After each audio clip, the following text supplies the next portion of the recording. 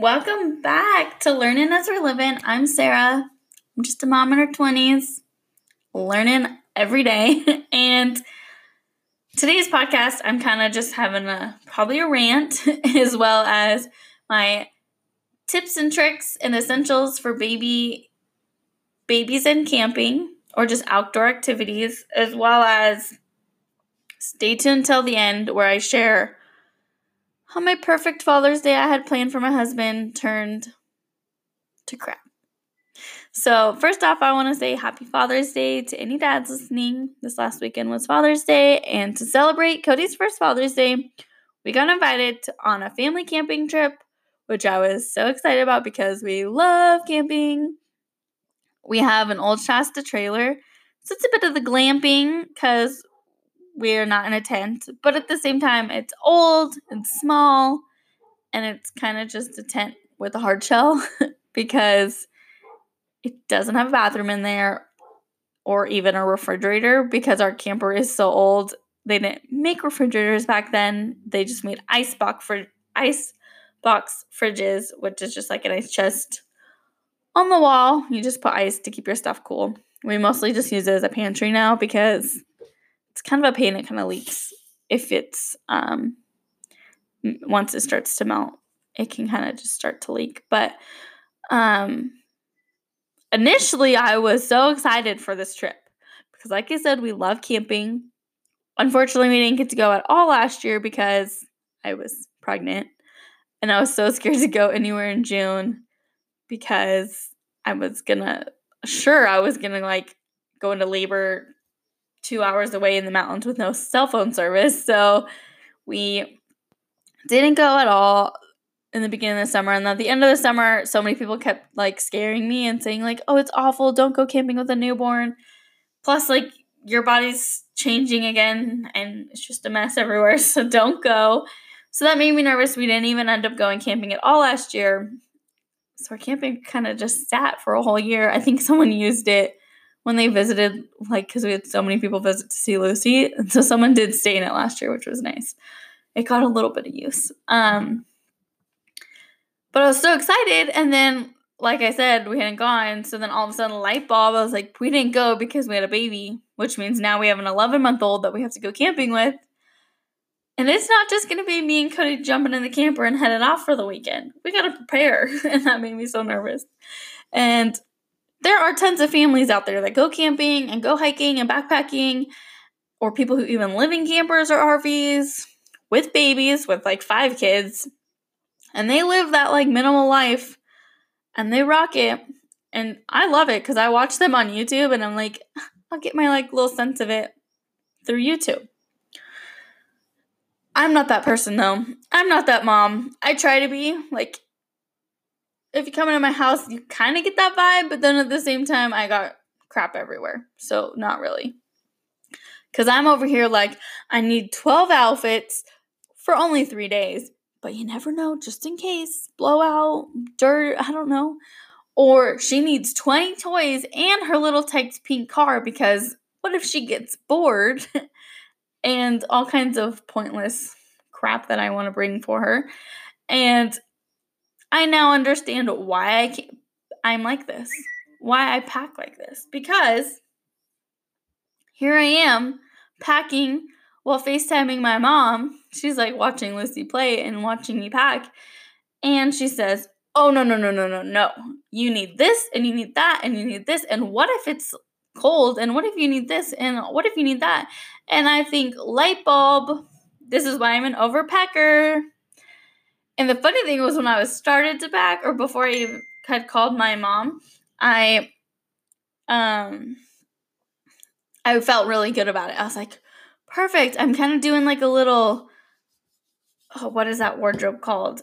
Time capsule wardrobe. Like, she can wear this shirt with these pants and these pants also with this shirt with these pants.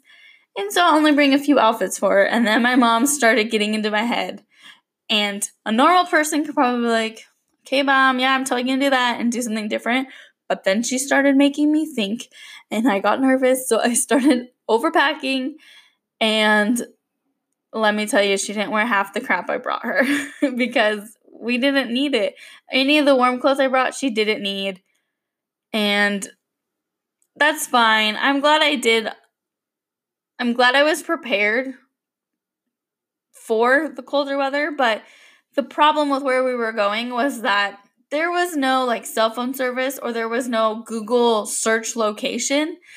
So I couldn't like put it into my phone, like the weather app, and put where we were going because it was out in the middle of nowhere. The closest town was like 45 minutes away, and the weather can change quite a bit in 45 minutes, especially if you're climbing mountain ranges or if you just live in Idaho because everything is so different. So it's kind of a guessing game. And the only thing I had to go by was the people that had gone there the year before. 2 years ago. We were in the Dominican and they went camping. And I think I remember getting a text while we were in the Dominican because they were saying, oh my goodness, it's snowing here. And we were dying of like 98% humidity. So they said it was freezing. I anticipated freezing weather. So Lucy had her snowsuit for like the cold nights around the fire and fuzzy PJs, which it was so hot she ended up waking up in a bucket of sweat the first night because she did not need her fuzzy PJs. So I am glad I did overpack because I ended up bringing her one pair of cooler PJs, which she wore night number 2. But like I said, I was happy I was prepared, and I'm glad I was prepared and brought all that stuff just in case. But that's what makes traveling with a baby so hard. Like, what do you pack and how do you know to pack light? Or if you just need to bring this or that, like, how do you know? So send me some advice, all you backpacking, minimalist packing people, because I need help, clearly. And maybe it's impossible where I live in Idaho, in these northern states where it can snow and be 75 all in one day. And the weather changes and is so bipolar all year long. So maybe that's where I went wrong. You can only do that in like Arizona, maybe. I'm not sure. So now I want to give you guys some of my advice to other moms. If you are planning any camping trips this summer or just plan on doing a lot of outdoor activities, maybe going to like the lakes or the beaches, things that I found that are must-haves this summer, going to the park with a baby. My baby is 11 months old and she does sleep in her own crib and her own room. So my first thing is a crib situation. If you are a prepared person or think you're going to be doing lots of outdoor activities, you can invest in something. Like I had Amazoned a few ideas for camping with a baby, and I had like YouTubed it, seen what other parents did. They had this thing called a baby like pop-up tent, which is just like this little dome tent to kind of keep them in one spot instead of them crawling out of a crib or something, or just laying them flat on like a cushion and then they can like crawl off of that.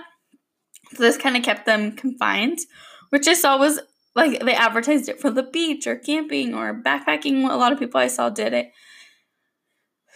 I'm just really cheap and I was like, do I really need to spend $30 on something I don't know if I'm going to ever use again or she'll outgrow very soon? So I ended up not getting that. And we just kind of winged it on our trip, which gave me a lot of anxiety because I'm like, oh my goodness, what am I going to do? But they also have like, you can do pack and plays, which are really common for people to take camping. I had bought in a portable bassinet before Lucy was born, that she actually slept in for like the first 7 months of her life. And so she slept in that every night next to my bed, but it's portable. So I was able to put it in a bag and take it with us when we went to friends' houses or like to a hotel. So that was my idea of like what I was going to use camping. But now she knows how to like stand up, rock it. And I just have worse nightmares of her plunging off the front of it into her face. So I didn't bring that. It's packed away for baby number 2 one day. So definitely figure out your crib situation if you're staying somewhere overnight. or just use your resources. We set up some cushions and some barriers and made her kind of like this little crib on the ground, which worked out great. And she was so tired during the day that I never had to worry about her jumping up and playing. Like at night, and like sometimes when I put her to bed, she like rocks her crib, and I didn't have to worry about that.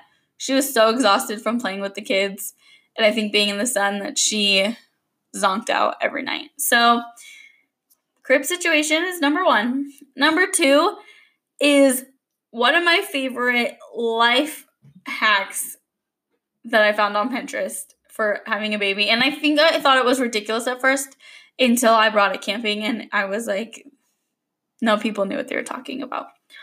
Was bringing a jumper, either if it's one that you hang from a tree or bringing the plastic big round ones. Bring a jumper, so that the baby, you don't have to hold it all the time, because you don't want to have to like pawn your baby off all the time on other people as well when you need a break. Or maybe you can't. Maybe you can do that, but I can't do that. I'm super self-conscious about it. So we didn't bring a jumper. Actually, we brought a baby walker just because Lucy's at that stage where she's kind of walking and she was able to move around with all the other kids. Some of the kids pushed her around. We were in a nice flat area, so that was easy for them to push around safely, and I wasn't too worried about it. And she was able to follow them and kind of, I felt like, start to learn to play with all the other kids because she was able to walk around with them. So I love that hack. Ours was just a little smaller, and then you can kind of collapse and make flat, which was nice to just slide in to our car or into our camper. So that was nice if you're camping. I'd say definitely bring one of those. Or I even saw a baby swing, and you just tie it up on the tree. That would also probably be really handy. The next two items are like my go-to summer essentials. They're not about camping. Well, you can use them at camping, but I use them every day, no matter where I'm going. I always have them in my car. And they both were gifts from my baby shower. The first one is a camping baby high chair, people. Camping baby high chair, brilliant. Where we live, we go to barbecues almost every weekend. So we always keep our camping chairs in our car at all times. So this also stays in my car at all times. It also stayed in there all winter long. And my mother-in-law bought this for me, or for Lucy, I guess, because she knew we do that all the time. And I think it's around $30 on Amazon, but it's a necessity. I was able to put her in there. It has a little tray. I can set her food on there. She can eat. She's buckled in. It's nice and safe. There's also like straps where you can strap it to a chair if you're somewhere where you have a chair. So that is so nice for us, and everyone compliments it. Everyone wants one. Second thing is something my brother-in-law got for Lucy, which I made my registry. He searched my registry and told me, I didn't see anything I liked on your registry, so I bought you something on my own. Which I'm like, what the heck does this 21-year-old know about baby stuff? Which I didn't know anything either. So, because clearly I didn't put this on my registry. Didn't even think about something like this. I wanted the pack and play, but he ended up getting me this baby, like it's a baby gate, baby cage kind of thing. We call it the baby octagon because it's a giant octagon. It doesn't have the cushioned and raised flooring like a pack and play, but it has like a cushion tarp thing that's attached to it. And I can just set all of her blankets or I can set some blankets in there with all of her toys, and she can play in there. And it kind of keeps her in a barrier so she can't escape on us. And I have used this in my house during construction, which is really nice. And then I bought the attachment for the summertime, which was a canopy. And so you can have it outside if you're gardening or just having a barbecue outside and kind of want them to be in the fresh air. The sides are mesh, but then the canopy gives them a nice little shade from the sun so you don't have a sunburnt baby at the end of the day, which that also stays in my car all summer long. Those are a few of my little summer must-have hacks so far. I'm sure I will have more once the summer ends. But even with all these amazing things and products, it was still really hard, and I want you to be prepared. If you're a new mom who's naive and wants everything to be Instagram, Pinterest perfect, it is really hard camping with a baby. And maybe it was really hard for me because I have a teething baby who is very fussy and hard to keep happy right now. As well as I'm learning every day. I'm learning as I'm living. So little things like, is she hot? Is she teething? Is she hungry? I feel like I'm still in that newborn stage because I'm learning why is she crying now with this teething stage in her life, which has made it really hard for me. Or is she going through a growth spurt? She is at that 11 and a half month age. Maybe she's growing.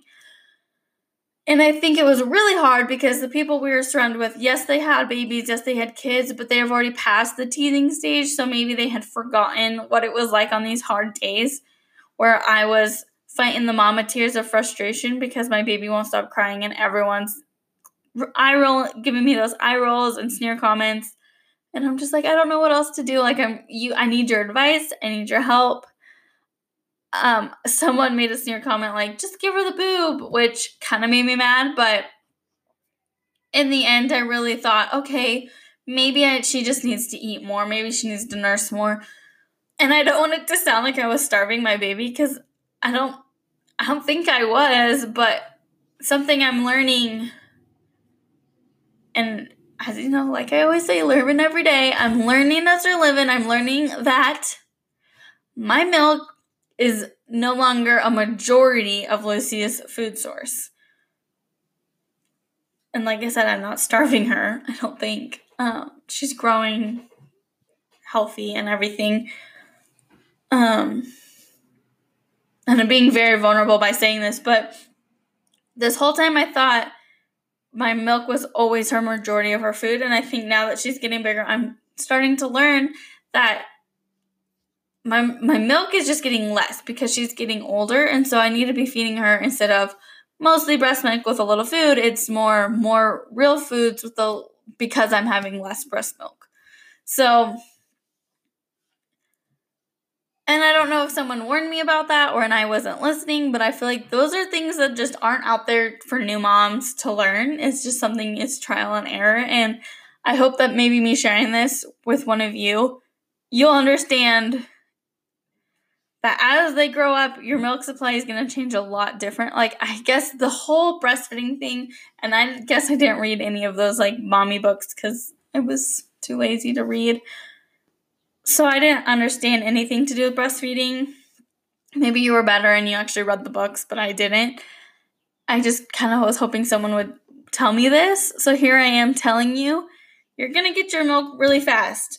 And your baby's not going to is going to start off drinking your milk really slow. And you're going to have a lot of extras. Start pumping, like right away. Just start pumping because you can always use lots of milk. And then it's just going to change a lot. And I kind of want to do a whole episode about breastfeeding and the things I learned about it and things that helped me. And obviously I'm still learning. So maybe I'll wait until I'm not breastfeeding anymore and I can just talk all about it. But that was one thing that was really hard for me, was the eye rolls and sneer comments while I'm still trying to learn. I could just use some support from some other moms. But since I realized that maybe she just needed more food, and as well as I was using the amber necklace only when she was awake, because I'm a nervous Nelly, putting the Orajel on, whatever it's called, on her tooth, as well as giving her some baby Tylenol to break her fever. She had like one of those, it was like around 100, so it was like that. They always say a baby could have a mild fever during teething. I was doing everything, and that really helped our situation, because then day 2, she was really happy, and maybe it was just because I was giving her more food, and maybe that's what she was needing. Maybe she is going through a growth spurt, and she just needs tons more food. I don't know. I'm learning. If you have any advice for a teething baby or a baby at 11 months old, if you've experienced this, please go shoot me a message on Instagram because I need some support.